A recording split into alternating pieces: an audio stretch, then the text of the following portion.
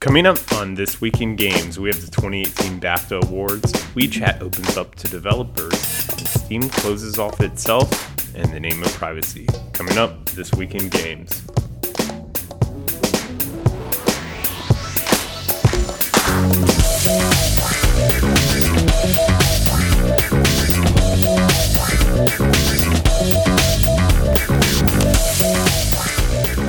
Hello and welcome to This Week in Games. I'm your host Eric McConnell and I'm here to break down all the game industry goodness for the last 7 days, and what a week we had. Let's get started off with the 2018 BAFTA Awards. So the BAFTA Awards are generally for the British Film Awards, kind of like the British version of the Oscars. They have another category for the British Academy of Games, and they had their annual award show last week. And what a surprise we had. Best game, which is their game of the year, is What Remains of Edith Finch by Giant Sparrow, published by Annapurna Interactive. Big surprise there because we saw GDC Awards and DICE Awards, many other awards give that to major games normally. So this year, Legend of Zelda Breath of the Wild won that award for many award shows. Very interesting that such a small indie game, it's a story-focused drama game, won this award. It's basically just a first-person drama, story-driven game. Very interesting. I guess it's more artsy, more in line with what the BAFTA would be looking for in films. Kind of makes sense that it won, and let's hope they get a giant boost in revenue because of this. So other winners include Hellblade: Senua's Sacrifice. That won 3 major awards. Nintendo won many awards with Mario Odyssey and Breath of the Wild and so on. And Gorogoa won a few awards as well. And if you guys remember, I covered that last week and This Week in My Gaming. So check out the full list online, and let's move on to other news. And that other news is Tencent opens up WeChat to all developers. This is big news. Tencent opens up the largest Asian messaging platform to all developers, but at a cost. What does that cost? Tencent will take 30 to 50% of ad revenue and 40% of in-app purchase revenue. Ouch. That's a lot. So currently Google and Apple take about 30% of in-app purchase revenue, and I believe they don't take any ad revenue. So it's crazy that Tencent's asking for such a big price on WeChat. But Tencent has proved WeChat's gaming prowess with Xiao Yi Qian. I'm not pronouncing that right at all, but it's a game they made in-house, and it easily climbed to 100 million DAU. And 100 million DAU is ridiculous. That is nothing to scoff at. So hurry up, devs. Go over and hand Tencent 10% of your company so you can do business in China and then get on their platform. Next up, Valve makes privacy changes to Steam. So the gaming platform giant is now allowing users to close off their public data to the rest of the world. This comes after weeks of Facebook getting hammered and taking public beatings both in the Senate and House committees and just in tech news in general for allowing companies to harvest user data and then profit off that data that they harvest. So the privacy change actually affects one company in particular, and that's Steam Spy. So Steam Spy is a data analytics company, obviously focusing specifically on Steam, and a lot of developers think that this is going to hurt the little guy more than the big guy, because the big guy already can gather data on competitors and how they're doing, but the little guy relies on Steam Spy to see their sales and their estimations versus, their competitors versus bigger and smaller competitors. So pretty interesting. Kind of sad. I really enjoyed Steam Spy. It's kind of Steam's version of App Annie or Sensor Tower for any of you who are mobile games. Very sad that Valve decided to do this. We'll see if users actually go through and close off all their data, thus killing Steam Spy, altogether. But we'll see. All right.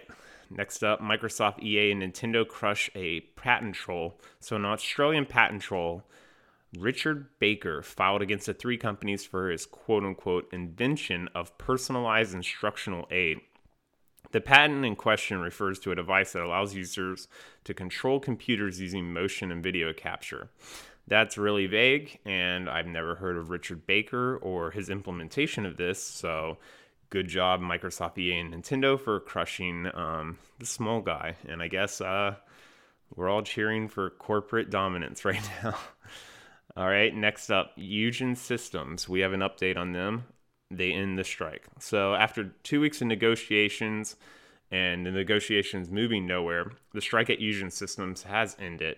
But the 15 current and former employees are still currently in legal battles at the French labor courts. So the story hasn't ended, but the strike has ended. So I guess we're almost there. It looks like none of the employees got what they wanted through the strike and through negotiations.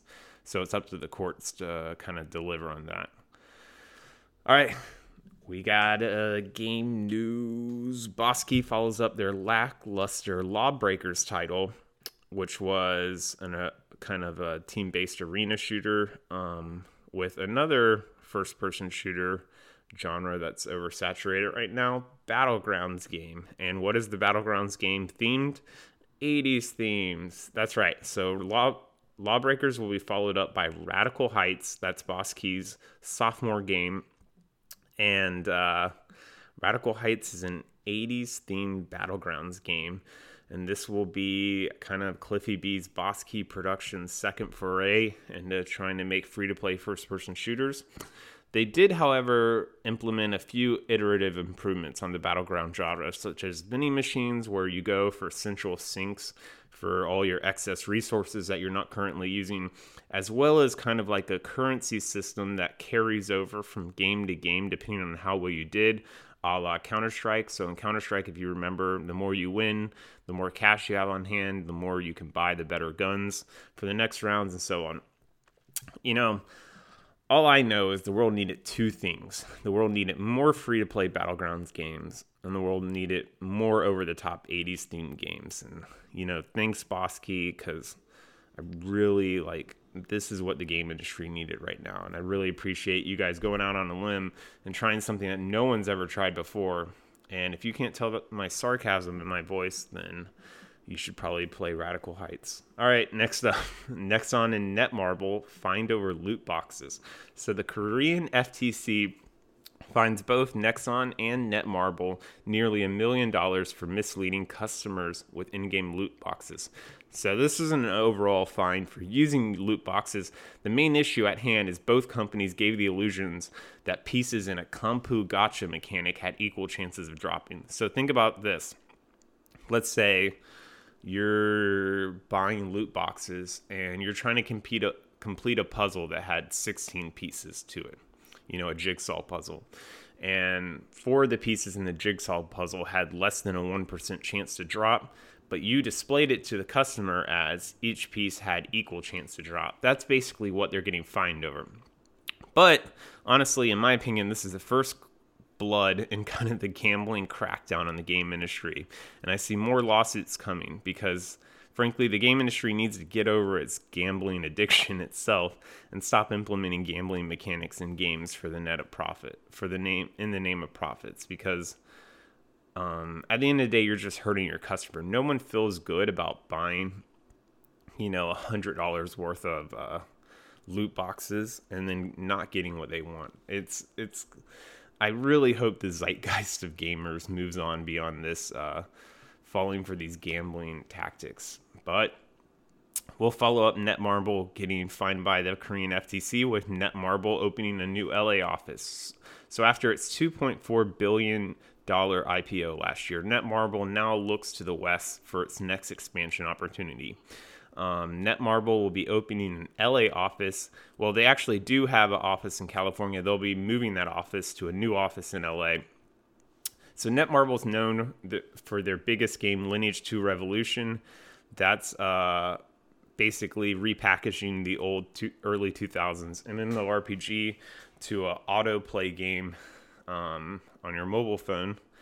And they're going to follow up Lineage 2 Revolution with both a Star Wars and a Marvel-themed free-to-play game. Definitely glad we're getting more free-to-play IP-themed crap. Can't have enough of that. Thanks, Netmarble. And I must sound salty this week because I'm crapping on everyone's everyone's game announcements. So next up, Leap Motion to make an AR platform North Star and make that platform open source. So let's get our platform names in order. So Magic Leap is the well-funded, super hyped AR platform. Leap Motion is a completely different company. Leap Motion is mainly known for its 180-degree hand tracking that makes computer interaction without keyboard possible.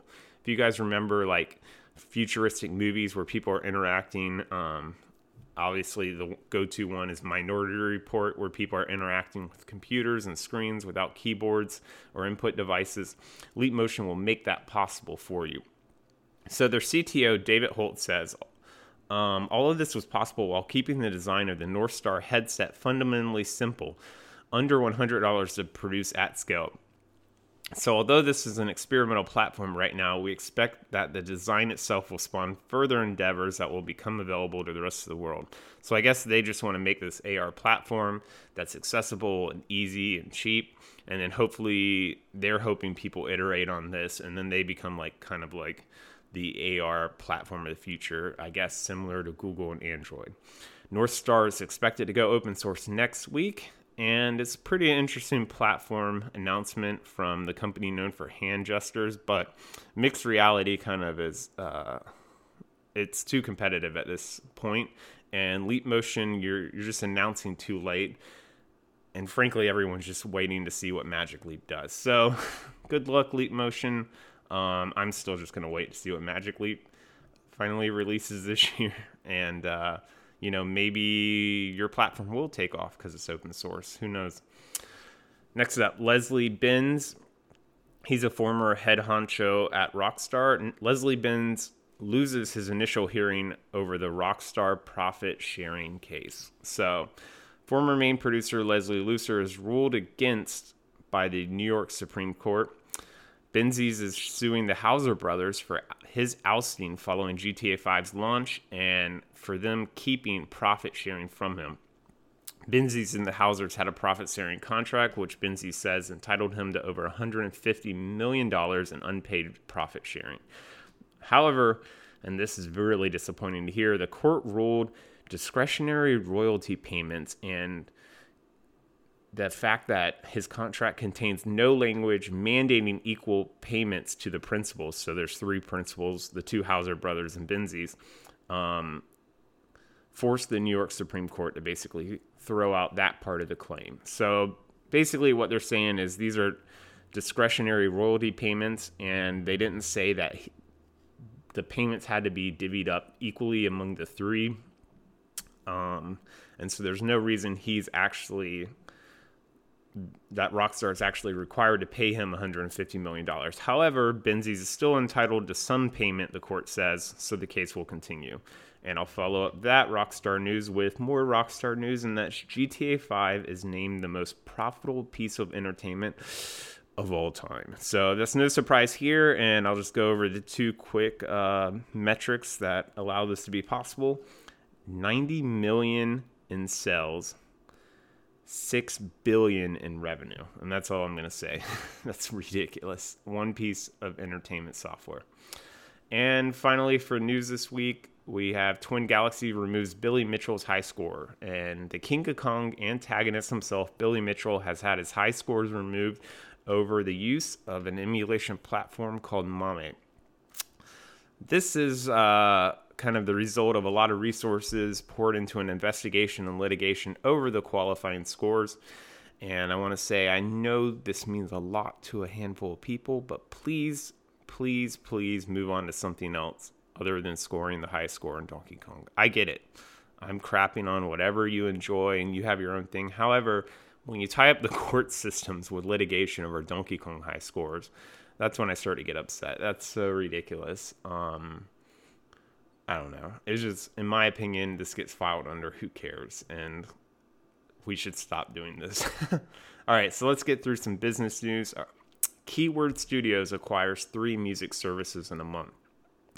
Chord Worldwide, Laced Music Group, and Maximal have all been acquired by Keywords Studios. Chord Worldwide and Laced Music Group are both music branding and service companies, with the latter focused specifically on the game industry. Maximal focuses on voiceover recording for the game industry as well. So it looks like Keywords is positioning itself to be the key word. Get it? Keywords is positioning itself to be the keyword for audio in the game industry. All right, that wasn't as good as I thought it was going to sound. Next up, Activision and PlayStation vets form a new London-based VR studio. Maze Theory, the new London-based VR studio, will be the latest entry in the AR VR gold rush.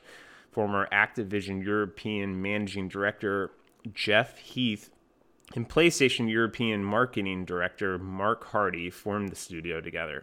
Good luck, guys, and off to the races for the gold rush. All right, we have Altered Ventures to fund $36 million to emerging markets.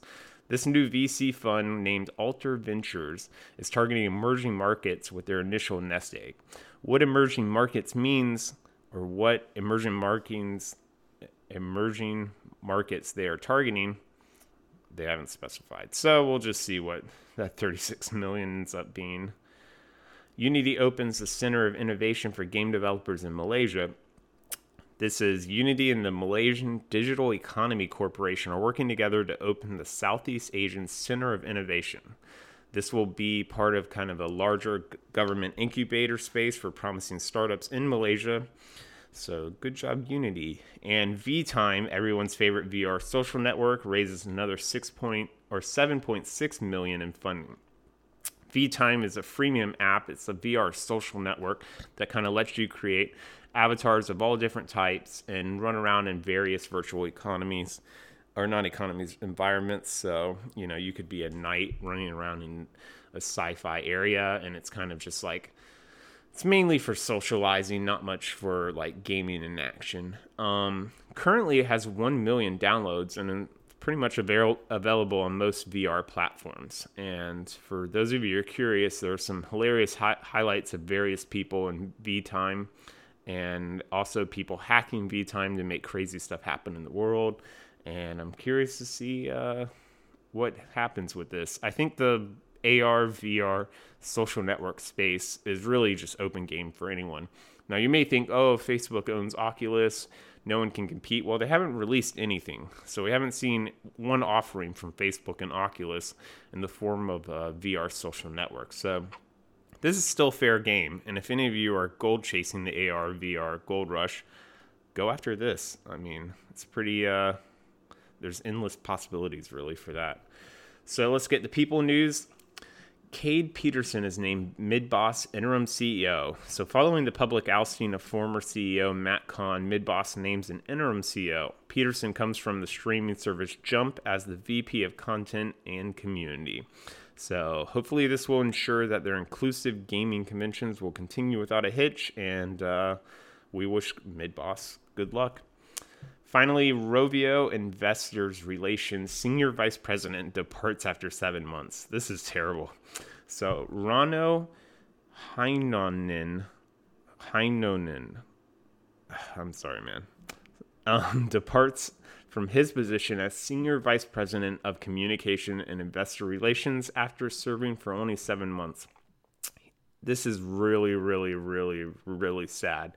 It's kind of like, I wonder what kind of contract they offered this guy for him to bounce after 7 months.